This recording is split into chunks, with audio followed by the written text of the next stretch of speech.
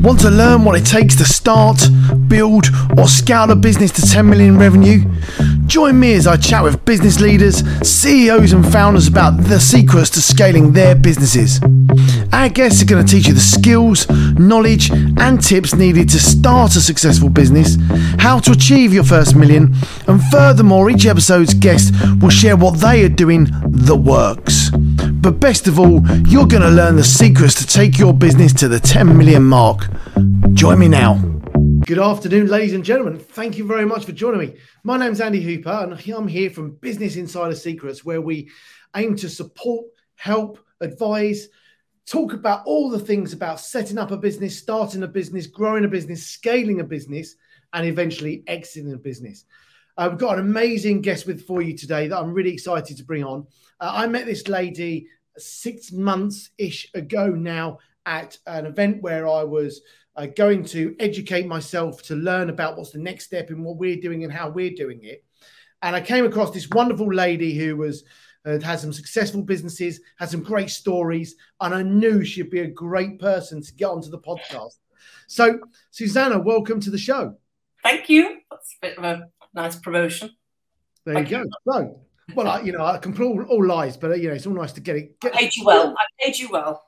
Exactly. Build it up for everyone, you see. Now, Susanna, for everyone that's listening, just give them a very sort of short bio, a bit about you, where you're based and what you currently do.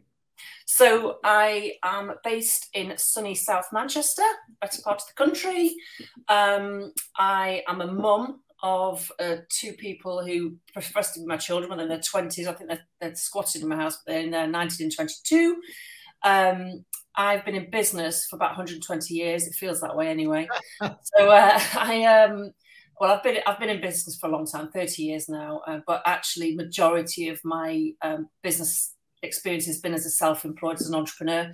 I scaled the glorious heights of paid employment, should I say, and left when I was 27. I'm now not 27. I'm nearly double that, but actually, I'd done it quite quickly, got to the top, hated it. I decided never to work for somebody again. And so I became an entrepreneur, and I kind of really winged it for many years. I was working in manufacturing across the international landscape, doing strategy, commercial development, marketing communications, and actually, even at that time, some brokerage between distribution networks across the UK, across the world. I kind of did all of that. I lived abroad, built businesses abroad for myself, for other people, and then became a mum. So I took a little bit of time out for that. And I say a little bit of time, probably about 12 weeks. I was working for about 4 hours up to my having my first daughter, and then worked about 6 hours afterwards. And really probably about 3.5 years ago, I've got into property as well. I'm very keen on social contributions. So we provide housing for veterans at the moment who've come out of service and find themselves in positions that aren't particularly great for them. But I'd kind of got to the point where I didn't want to be operational anymore. And I got this toolkit of 30 years of business experience and very condensed, where I'd done so much across many different sectors. And somebody just suggested in passing, had asked why I wasn't buying businesses. I'm like, I'd never even thought about that. That never in all of my career had somebody said to me, why don't you buy a business? And of course, my first thought was, well, I'm not a multi-millionaire. I can't do that. And that's kind of almost where we crossed paths, Andy, is that, I decided to kind of explore that further. And before I knew it, I was on a plane off to Boston, States, spent some time with some really clever, brilliant people. And that launched me into the world of mergers and acquisitions, where I find myself now, with very much of a priority of helping business founders to secure profitable exits, having done God knows how many years in their businesses, but it's to help them find the way out and get them into, whether it's retirement or some space to, time and freedom to breathe, and do that in a way that means they don't have to look back and they don't have to feel worried about stuff. So I provide very secure, safe exits. And it's a world that I love. I absolutely bloody love it. Wonderful. I mean, I've got about 35 million questions just on that little snippet alone. I want to pick up on one of the first bits you said. about where, and this specifically relates to a conversation I've literally just had with someone an hour ago here, where, you know, the word of I started and I was just blagging it, and words to that effect. Because what a lot of people don't realize is that when you start a business, is you have no idea what you're doing, and you are literally just blagging it.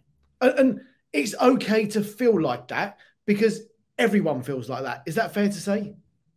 I think so. I think it depends on the kind of person that you are, to be honest, Andy. I do. I think there's I guess there are people who are much more considered, you know, and they need to have a plan. They need to know, you know, what their direct route is, and they're very detail oriented.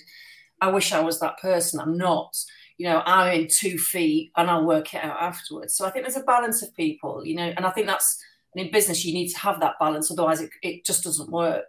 Yep. So, but I've always winged it. I think that's half of my, you know, I come from a family where we had nothing growing up. And I mean, nothing, you know, so I was always kind of finding ways to do things and making it up on the way.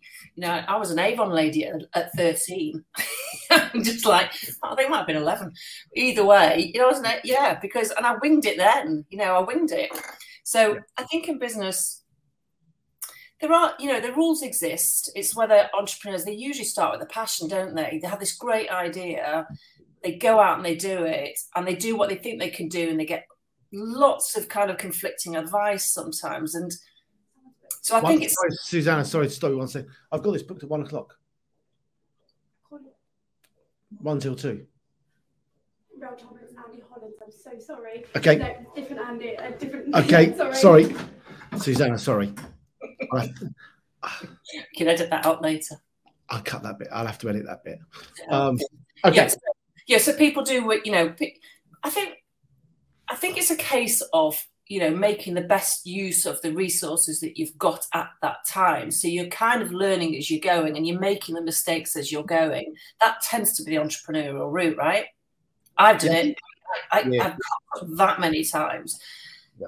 I think that's part and parcel. And I think that now though, where, you know, I started off in business 20 odd years ago, we didn't have social media then. We didn't have all of this plethora of free resource online, like, you know, like podcasts like this. That just didn't exist when I was around. So we, you know, you very much relied on what you could do at that time with what you had. Yeah. So yeah, winging it has been part of my history for sure. I think, I mean, there's a balance between winging it, blagging it, making some considered decisions, but knowing that you don't know everything, and don't not start because you don't think you know everything. I think that's the bit for me is take action, even if you don't think you know everything about it, because everyone's got started when they don't know everything. What's done is better than perfect, isn't it? Yeah. Out there, just get it out there, you know, and don't procrastinate too much about the fact. Don't make it perfect. Don't wait. You know, I still haven't got a bloody website. You know, people say, I still haven't got one. I'm doing loads of business, but I still haven't got a website because I haven't got time. So, yeah, I agree with you. I think, people have just got to keep moving. You've got to keep consistently moving and making small steps in the right direction, knowing that you're going to fall off. You will fall off the path. You will, because that's just the nature of how the entrepreneurial journey goes. It's just the way it is. Yes. I think that, and what you was explaining in that piece was different, I don't want to say life cycles, but cycles, certainly in your journey from 27 to being employed, to starting your own business, to then understanding, okay, this is what a business looks like. This is how I run a business. This is what I'm doing. And then that took different phases as to now you've moved to a different phase where it's acquiring businesses that are already set up, which we'll get to. And I think that's really important that people understand that you go through different cycles and some people just stay in one cycle. That's fine. We're not here to say one way is better than the other. Everyone wants to do something in a different way. What I'd love to know is, before you even got into your first work, what was school like for you? What was that sort of education, a traditional education piece like? Was you a good girl, or was you the naughty one, or was you the ADHD one, or was you the no grades one? What did that look like? What do you think I was? I suspect you was the chatterbox in the corner that was probably incredibly capable, but sort of got through the exams, but didn't A-star them because you was too busy talking, more engaged in doing other stuff that was more exciting, but you just sort of got through. So that's really, really interesting, because actually I was really shy at school. Yeah, actually. So yeah, most definitely. So I came from a family, we were a little bit nomadic. So I was born in Germany, actually. So I've got a German mother and a British dad who also had an Austrian mother. So my life started in Germany, and I went to school in Germany. I didn't speak any English until I was about 5 or 6. So I was always and I kind of went backwards and forwards a couple of times. So I kind of always felt like I wasn't sure where I belonged, and I was brought up in a very working class family. I lived in a council estate, which I'm still so proud of. I'm really proud that I grew up really there, because I think when you grow up with nothing, everything else is a bonus. And also you get to choose where you go. You either decide, well, that's your lot, that's where you are, and that's fine, or you don't. And I was, from a very early age, I thought, I love where I am, but I always had aspirations to do something different. It was always in me to do something. I think the entrepreneurial piece, which came from my mother, really, who, she had nothing, and and again, typical German, she'd say, look, if you can peel 1 carrot, you can peel 10. So meaning if you can make 1 meal at the same time. So she'd make dinner and then ask us to go and take the rest to the poor people, even though we were poor, So I think so I always was striving. And for me, I grew up in a Thatcherite government where she believed education, education, education. I was, the output of that. And actually I was a real swot. And the reason being, though, is because I was, even at a young age, I was thinking, this is my way out, in a way, my way to a better way, that I was seeing my parents struggle all the time. Yes. So I just did it. And I remember my teacher at the time saying to me, Suze, you've, all work and no play, it's not good for you. Because I was asking for more and more homework. I wanted to get better, and I was coming from a German speaking to English speaking. And so I was a bit of a swot, to be fair. And I was a swot. And I went on to become, the head girl at the secondary school, and and all of that stuff. I was still fun. I just knew that education was the way forward. So, and I did get, I was the first to go through university. I got a university degree. But before then, I didn't want to be poor. So I took a year out and I worked at British Airways for a little bit. And then I worked for my dad, who was a technical author. So I had money. So I had money to take with me to university. Yes. So, yeah. So are you bilingual? Do you speak German, English and Austrian? Yes, I do. Austrian is the same as German, just a different dialect, but yeah. Yeah. Fantastic. Yeah. I love that. See, this is what I love about these. You really get to know people properly when you do a podcast. I love it. Yeah. I love that. And do you think that the reason you was more shy at school was because of the sort of perhaps the language and the crossing backwards and forwards? Do you think that's what if you was at school now, do you think you would be as dedicated and pushed into it? I mean, you're pretty driven. So I guess so. And I've always been driven. I think that's the thing. I've always been driven. I've forever been driven. And again, I don't know if that's inherent. It's something I'm weird. I was influenced by my mum a lot. My mum used to go to the local wholesalers in Manchester, and she'd go and buy, for instance, towels, Zorbit towels. Remember the Zorbit towels? And she'd go and see Mr. Abrams. She said, look, I've not got any money. She said, but I'll leave you a check. In the old days, we had checks. And if I don't come up with the cash this time next week, you can cash the check. And she'd come back and she'd go and sell it to the community. She'd go and sell it to the communities. And what she did, almost like network marketing, pyramid selling before it even had a name. So, so I was always kind of seeing that there was, this opportunity. And I think, would I be different if I went back now? Probably not, actually. I think I'll probably still follow the same path. I was university again was a bit different. I was a bit of a party girl then, but I still worked. I felt like I had to work much harder than anybody else just to get to where I needed to be. What did you do at uni? Manchester, UMIST. I went to UMIST. UMIST. Okay. Institute of Science and Technology. So I did a management science degree. Yep. And I was very certain. I was always very certain about what I wanted to do. You know, I knew that I wanted to work in the international landscape. So I looked at jobs that only took me to abroad because I love travel and I wanted to be abroad. And that comes from my nomadic background. And so my first job was with Ross Young's, McVitie's Ross Young's, actually in Grimsby. So all my friends were going to London to the highlights of London, and I was going to fish dock number 3 in Grimsby. That's where I ended. But I went into the international marketing department there, and again I was very driven. You know, I knew what I wanted. Nice, I love that. That's a great little story. So fast forward to, you've then decided that you don't want to work for someone anymore. You're not interested in that particularly, for various reasons. Like we've all got different reasons. What was the first business you went to, and what did that transition look like? Was it, I'm just going to start a business today, or was there a transition period, a crossover period? What did that look like? Well, it came because I'd had a particularly unpleasant experience in the last business I'd got to. You know, I was already, on the board of directors at the age of 26.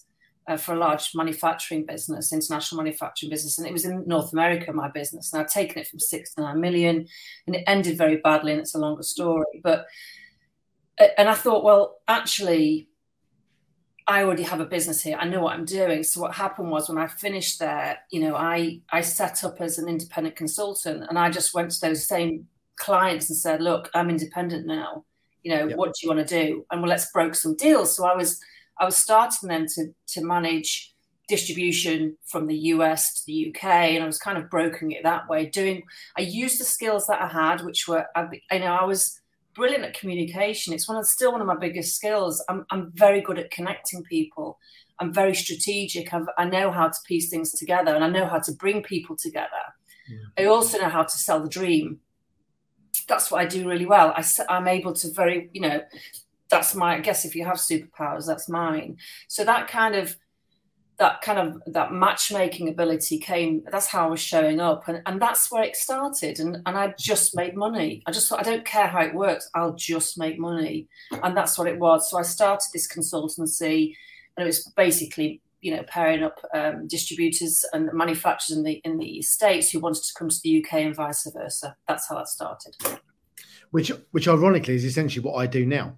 Yes. We take e-commerce businesses from the US and bring them to Europe. Yeah.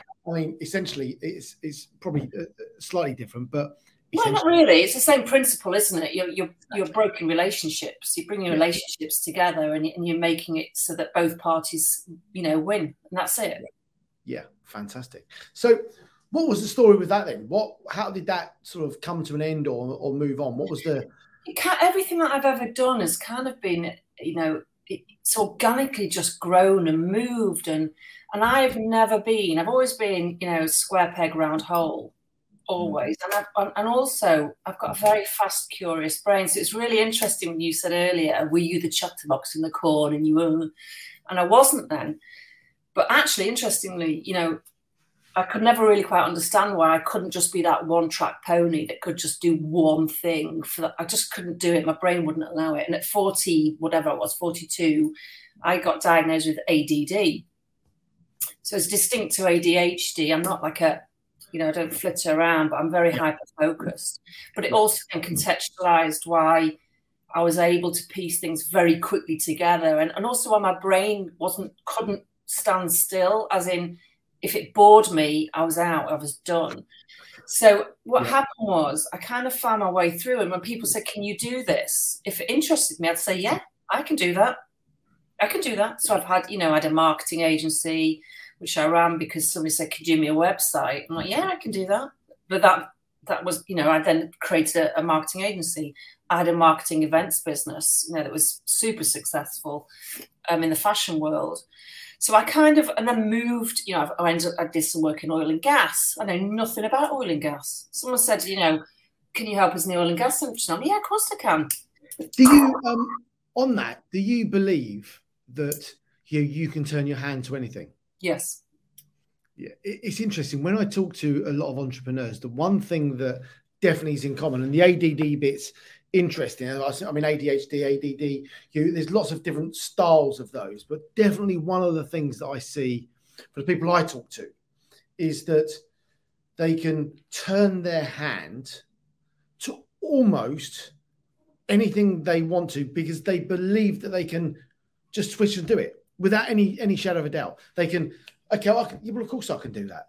But when you talk to people that don't think like that, and I'm firmly in exactly the same camp, I believe I can literally turn my hand to anything other than I might not be able to put a rocket on the moon, although I reckon I could with the right thought process. I'm not a doctor, I'm not a lawyer. Anything that involves study, understanding deep study, I'm no good at. I've no interest because I get bored too easy. I just got no. But the belief that people can just turn their hand to anything to do, whether it be marketing agency, event company, whatever, doesn't really matter. It's the ability that you believe that you can do something. When you talk to other people, they're like, oh no, I just like doing this. And that's all I can do. And I can't decide if that's because we're completely weird or if they are so funneled or we're just different people. We're different people. And I can say that for myself now because I know now that I've got neurodiversity. It's what powers my brain, and so we are different. There's no doubt we're different. I'm not saying that every entrepreneur has got ADD or neurodiversity, but if you look at some of the the brilliant ones, they have. Richard Branson's an example of that. And I think with the other thing is that we don't carry as much risk. The idea of risk is there, but actually it's almost kind of you're considering it once you've actually got into it. So I think again, personally, from my standpoint, I think we are different, which is why we're in the minority, or used to be in the minority of people who started businesses. But I see people who start businesses and they're very risk averse, they're very cautious, they hold themselves back, and they know their own strengths and they know their own limitations. I know my own strengths, my own limitations, but I ignore them quite a lot of the time. I ignore the fact that I shouldn't really be doing that, but I do it anyway. So, the other thing is, my whole thing is this: the greater risk is doing nothing. Yeah. And looking back and going, shit, why did I not do that? Why did I not do that? There's so many people out there who've got an idea. The only difference between your idea and somebody else's idea is they've taken action to do it.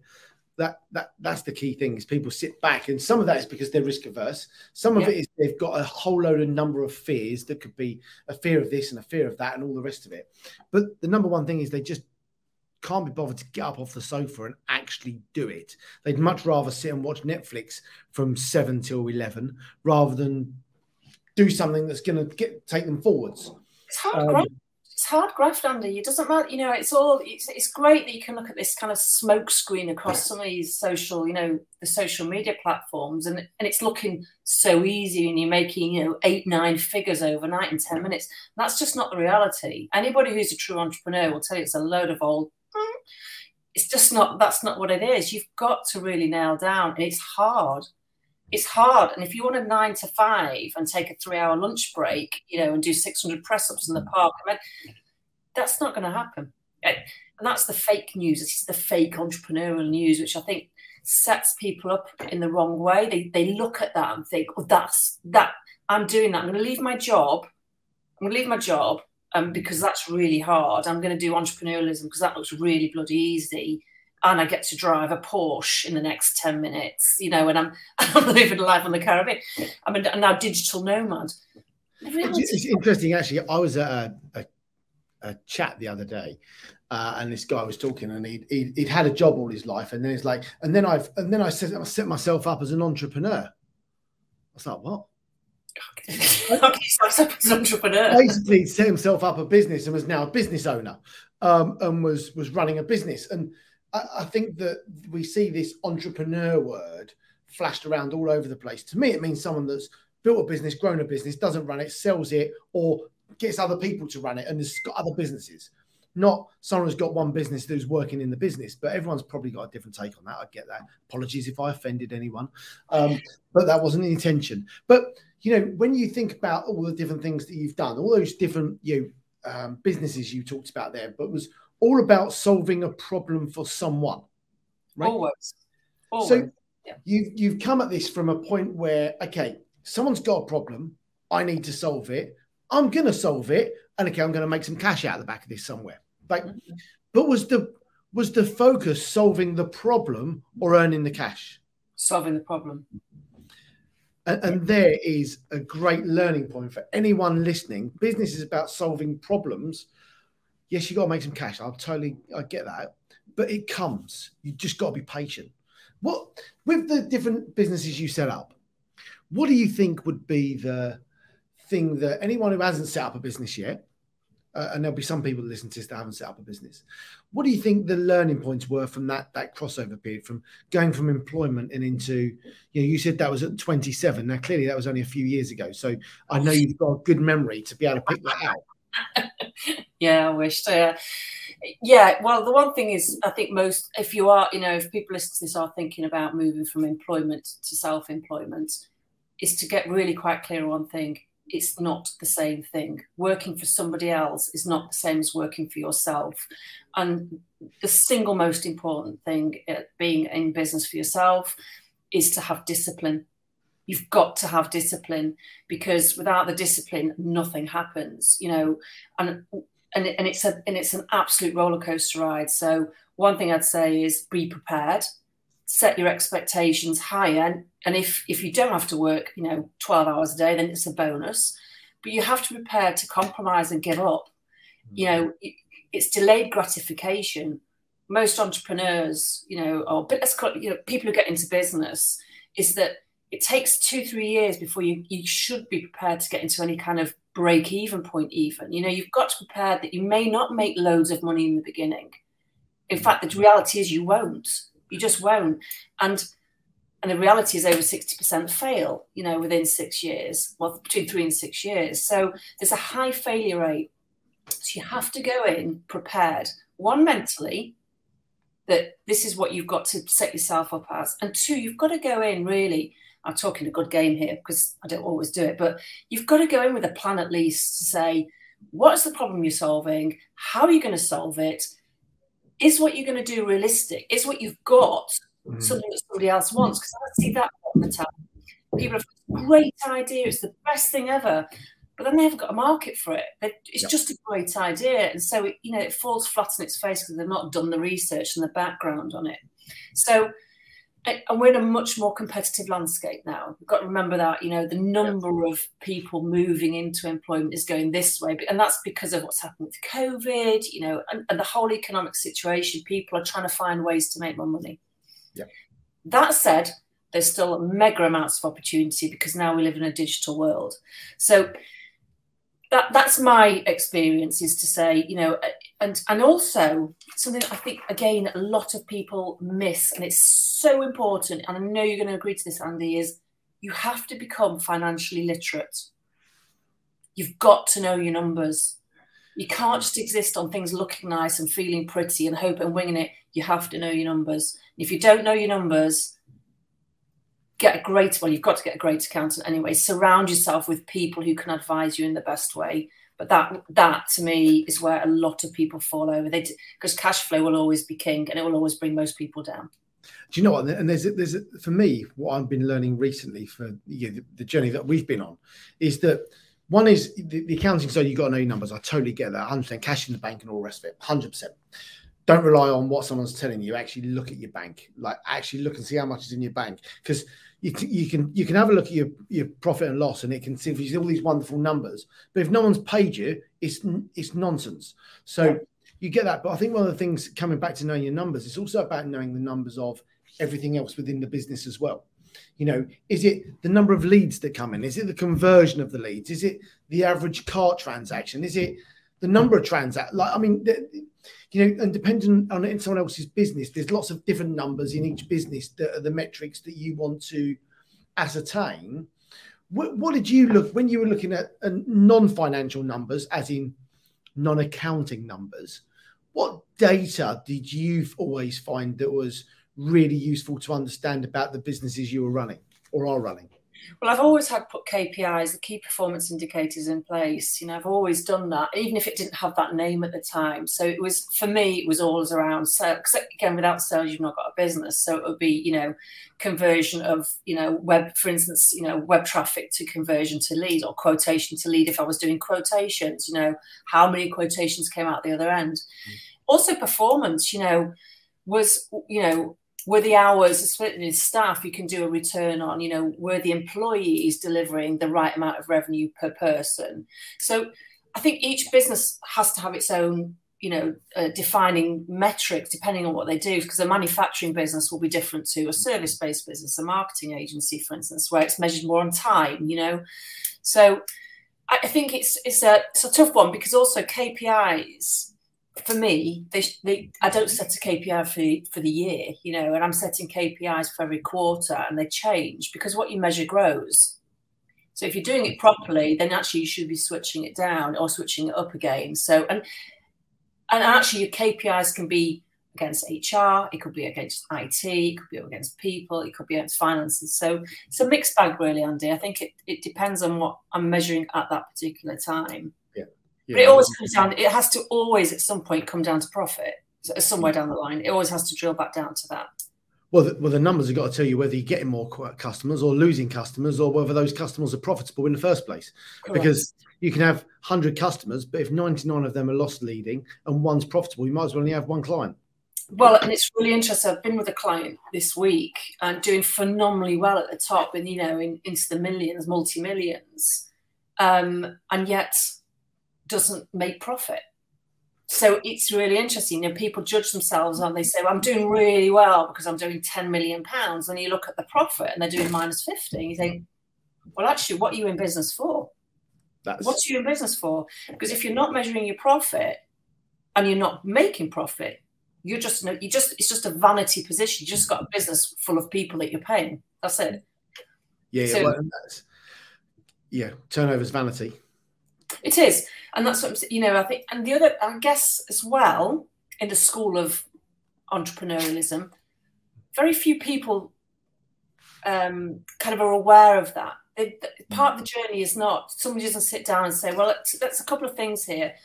First, what's the end point? Where are you going with this and why are you doing it? You have to have the reason why, because otherwise you're not going to get out of bed or off the sofa. And two, where's it going? What do you want this to be? Do you want it to be a lifestyle business? In which case your KPIs are different, aren't they? Your measurements of what is, is it performing the way you want is different. Because if it's paying your bills, you're going on holiday and actually don't need to make a lot of profit, and that's great, no problem. If you're going for a bigger business, you need to know that there's an end game somewhere, because otherwise, you're making decisions that are just operational, not strategic. Yep. But again, it's that missing link in the business journey where too few entrepreneurs are asked the right questions or ask themselves the right questions at the beginning, and therefore they go off. And I mean, you and I have done it. You go off, don't you? And you do your stuff, and it's only natural. It's natural. It's the normal way. It is the normal way. I'm trying in my own world at the moment to kind of shift that thinking, because we live in a new world now. And in this new world, we're working within different parameters. There's different expectations of people now. Yeah. But that comes back to the different cycles you go through within your business. I look back at the different businesses I've had and the transitions that you go through, that some people just never transition. They're just happy with the lifestyle business, earning 100 grand a year, 50 grand a year. It suits them and their family. They take 50 grand out, 100 grand, whatever it is, and it just works really, really well. There's no problem with that whatsoever. And I applaud you, sir or madam, 100%. But some people go through these transitions, but in order to transition from one stage to another, you've got to educate yourself and learn and listen to other people. And I don't want to say network, because network and educate are very different. But when you network with different people from different backgrounds, you learn what was going on. And I want to pick up and move into the acquisition side now, because something you said right at the beginning was that, I had this conversation. They said, well, you should buy a business. And at that point you thought, oh, that's a good idea. Rather than, what I'd love to know, because you've got that. So coming back to educate and network are two different things, but you've clearly had a conversation with someone there at some point and gone, oh yeah, that would speed things up. Give us a bit more about that conversation. I just had never considered it. Just never had. And then you kind of go into that limiting belief thing a little bit to begin with, that piece where you think, well, I couldn't do that. There's no way. I haven't got the skills to do that. Forgetting you've got 30 years of business experience of growing multi-million-pound business. That's not for me. It's a different world. Imposter syndrome, isn't it? It's that. And then what I did was what I always do, Andy, which is then I took to Google. And I just, all right, okay, well, I don't have to pay somebody to do that because obviously I've got an amazing brain. I can do this myself. Yeah. So I just went and self-educated then. I read, and I mean, literally, I took it all in. Anything, YouTube, Google, you name it. Any free course or any small mini course, I did the lot. And then I did what I do best, which is then I started winging it. I thought, I can do this. This is brilliant, right? I've got it all sewn up. This is ace. And I'd started phoning business brokers up, right? And all these courses and all this stuff said, don't go near business brokers. It'll be something you regret forever and a day. And at the time, rose-tinted glasses, I thought, this is Susanna Hancock. She does things differently, because I always do. I always think I'm a little bit better. They'll be different with me. It's a bit like when you're a child. You always think you're not going to go through the pain factor that your friend went through, not sleeping for 18 years. So I did that. And what happened was, in winging it, and I was winging it to the extent of, I kind of get the concept, I know how it fits together, I know what I'm supposed to be saying, and of course I've got business experience. I can have grown-up conversations about business. I can do it. Yeah. And what I did was, I thought, well, where do I go first? So I was a very good knowledge base and background in history and legacy and reputation in kind of the interior world, fashion interiors, commercial interiors. So that's what I did. I had lined up, I'd had conversations with 3 commercial interior design businesses, all doing over £1 million. That scared me already. I was thinking, that's quite a lot of money, but let's go with it. And I had conversations. I was able to interact, I'd kind of have conversations that were meaningful because I knew what I was talking about, and that was really helpful. And because I'm very good at selling the dream, I then had 3 out of 3 saying, we love you. We want you to buy our business. And I'm like, way, this is brilliant. And I thought, shit, I don't know what I'm doing. I actually have no idea how to shut this down now. I don't know what I'm doing. And that's the point where I thought, right, I can't wing this anymore. So I got on a plane to America with 3 businesses that have all said, we want you to buy us. And then I got the education and knowledge, and then how to structure deals, how to finish them off. Came back within 4 weeks, I'd acquired my first business in principle. That was it. Brilliant. Yeah. I love that, because that's all come from, something similar to, I did a podcast with somebody. And that was when they said, oh, well, I did an acquisition. And I was like, you did a what? They're like, oh, yeah. If you want 1,000 new customers, just acquire a business that's already got 1,000 customers. You don't need a salesperson, just acquire. I was like, oh. But it all comes down to this transition of periods through your business career. And, you've then gone, you've gone and educated yourself. The education piece is absolutely critical. You've got to get yourself out there, educate and understand. And actually, I think what you did was exactly what everybody else does. I did exactly the same, went online and, okay, I want to do this. I'm going to educate myself on all of this stuff. The downside of all this stuff is that, one, it's not in any particular order because you're just grabbing it from anywhere. And secondly, you might have 3 or 4 or more opinions, and they all slightly differ slightly. And you're not quite sure which one's right, which one's wrong, where to start. Have you got it in the right order?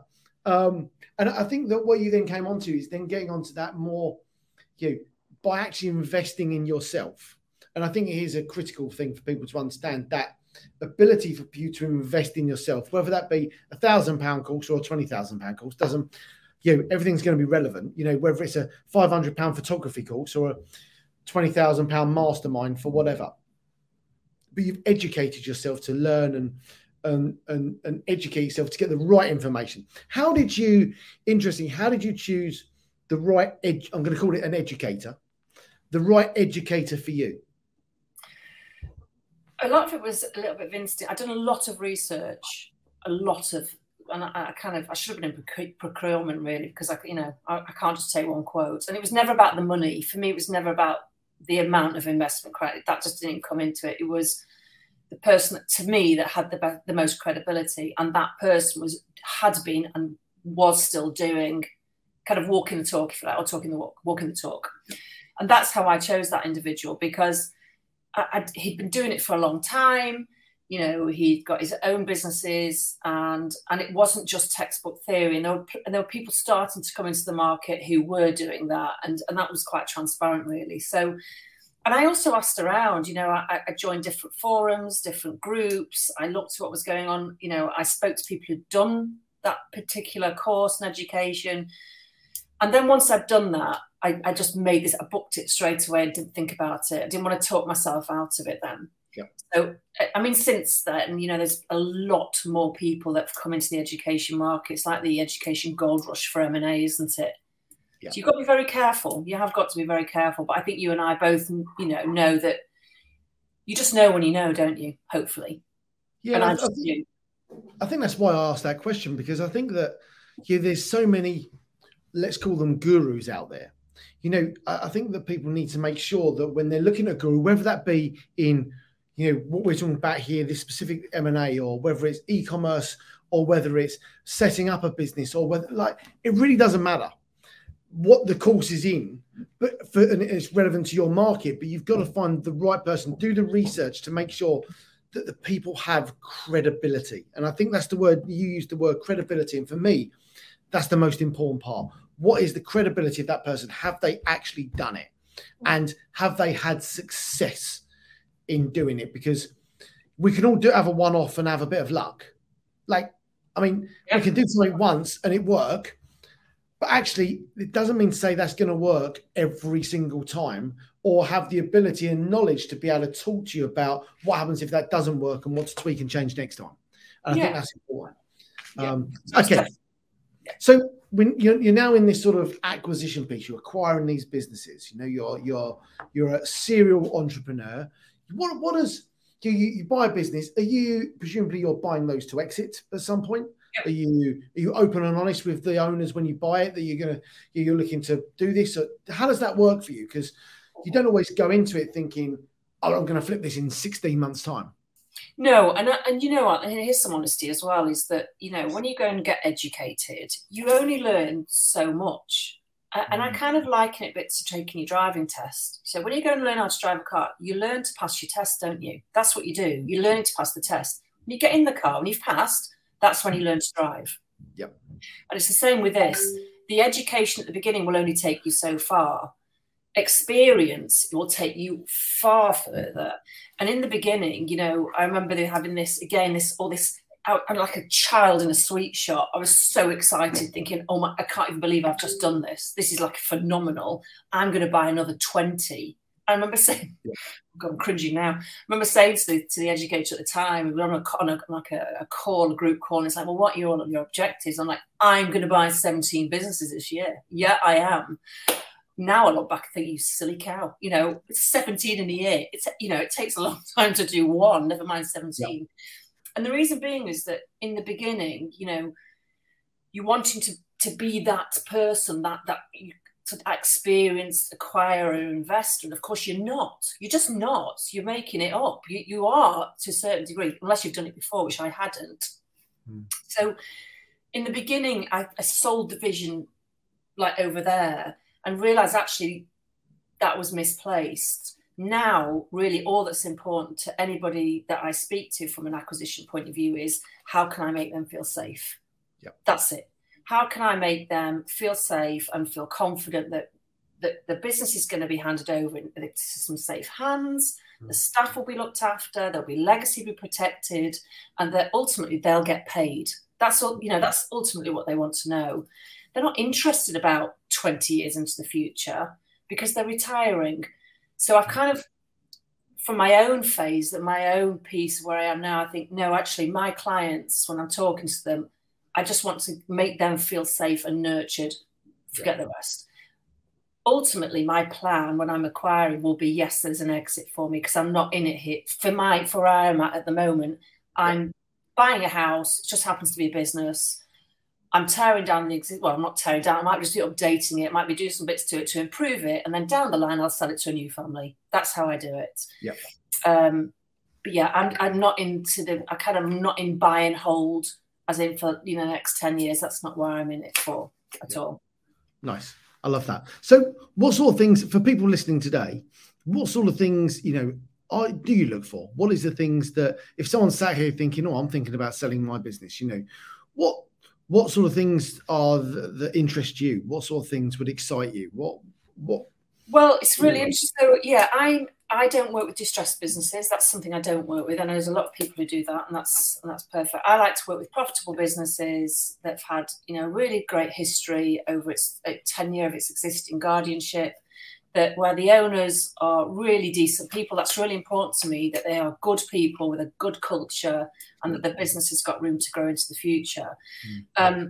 If any of those things are out of line, then I don't go forward with it. I just don't. If I don't feel comfortable with them, then it just doesn't happen.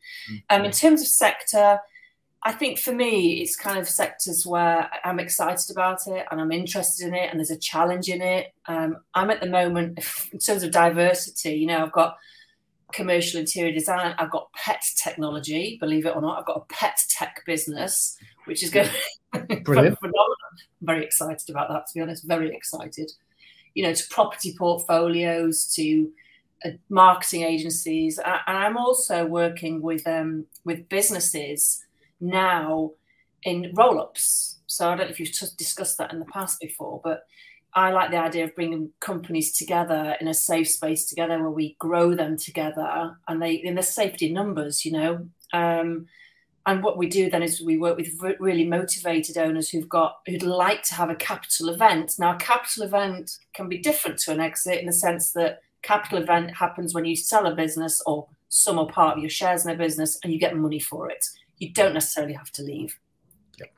So they can have a capital event or an exit within 12 to 18 months. So it's very short, very condensed, but they sell for more because they're part of the group than they would on their own. And that's becoming, at the moment, again, I'm working on 3 at the moment. 3 at the moment. And the reason being is because the economy is going the way it is, businesses are thinking, how am I going to survive this? I can't grow, but I need to stay safe. Yeah. So roll-ups are really good. So that's where I'm at the moment. I'm doing roll-ups, a big part of what I'm doing. I'm taking small positions in companies as well. And what we do is then I help them structure, prepare, add value into the business so that when it comes to sell, it's a plug and play. Because the sad reality, as you know, Andy, is that 80% of businesses will never sell. And there's lots of reasons for that, but they will never sell because they're not ready or they fall into the wrong hands to help them sell. Yeah, it's interesting. I had a conversation with someone this morning and it's, well, what are you doing after? Once you've sold, what are you doing? And that for me is one of the key decisions. I said, before we go down the line any further, you need to decide on what you want to do, because it's all very well selling and having a capital event, whatever that capital event looks like. But if you've got no idea what you're going to do after, people really struggle with that because they just can't. They can't imagine it. No, and actually, you've probably seen this lots of times, is they get seller's remorse. Or pre-sale remorse, which is, this has defined me for 20 years, largely, 20, 25 years. This is who I am. It's my baby. It's my baby. And actually now you're cutting the cord and I don't know what to do. They become very, very, they can become very fearful, actually. Their identity starts to get challenged and they don't know what to do because they've not prepared that piece. And retirement then is quite terrifying. And I don't know about you, but I would say 8 out of 10 of the people that I work with say, is there a space for me? Can I do some consultancy? Can I do something small? Yeah. And actually, that's an interesting point, isn't it? Because when you acquire a business, some people want people involved. Some people don't want people involved at all. The business, in my experience, for the ones we've done, certainly, They've run this business for 20 years. They've got a huge amount of experience. You probably want to have some of that information somewhere with the ability for them to support you. I mean, if it's broken, then keep it as is, as best you can. And we all, again, I suppose it's part of our mantra, isn't it? Is that we're very quick to do nothing at all when we acquire. Very quick to do nothing at all, because quite possibly the worst thing that you can do, and it happens. New buyers come in and they want to change the lot. They literally want to change everything about it, and that makes suppliers, clients nervous, staff nervous. The whole chain starts to break down. Before you know it, you've ruined a business that's been going for 20 odd years. I've seen that happen. Yeah, 100%. Now, look, we're coming to an end. It's been a wonderful conversation. We've gone around in a couple of different circles. I think the key thing for me is there's a few bits in there for people to take away that they can really focus on and think about, whether you're starting a business, about what that looks like, whether you're scaling a business, and that scaling could be just growing the business or acquiring businesses into those. But if people want to get in contact with you, Susanna, and they want to hear a little bit more about what you do, they want some support, some help, some advice, what's the best way of doing that? Well, you find me at LinkedIn is where most people find me. I'm a kind of a LinkedIn hoe. I'm there all the time. So get me on LinkedIn under Susanna Hancock. My website is coming. It's being developed now. I'm also going to be starting a national roadshow of events, which are all about giving businesses now what they need, which is a very clear roadmap to where they need to be going. So, and they're very interactive. You'll be bringing your laptops, you'll be getting engaged, and you'll be doing an assessment on your businesses and looking at what you just mentioned earlier, actually, Andy, which is looking at where the key drivers are in the business, where the risks are, where the value is, and having an absolute clear plan of what steps you need to take to make sure that you're resilient going forward and that you can secure growth. But you need to have the plan. So that's going to be kicking off in November, end of November, and going through to probably February of next year. So keep an eye on LinkedIn for now. That's where all that will be published. Fantastic. And when they come through, I'll be sure to share those. So if you're in those areas that they're in, then if you're following me as well, I'll share those so people can see those as well. Well, look, Susanna, thank you very much. It's been absolutely epic having you along. It's been great to hear a bit more about your story. I apologise. I thought you was the chatty one in the corner when actually you was the good girl just getting into it. So hopefully I didn't offend you. Yeah. I'm the chatty one when you see me in many events now. It's all those years of childhood of not speaking. I'm making up for it. You're making exactly that. Thank you very much. This was Andy Hoop from Business Insider Secrets. I hope you've enjoyed this episode, and we'll look forward to welcoming you on the next episode very, very soon. Thank you very much. Want to learn what it takes to start, build, or scale a business to 10 million revenue? Join me as I chat with business leaders, CEOs and founders about the secrets to scaling their businesses. Our guests are going to teach you the skills, knowledge and tips needed to start a successful business, how to achieve your first million, and furthermore, each episode's guest will share what they are doing that works. But best of all, you're going to learn the secrets to take your business to the 10 million mark. Join me now.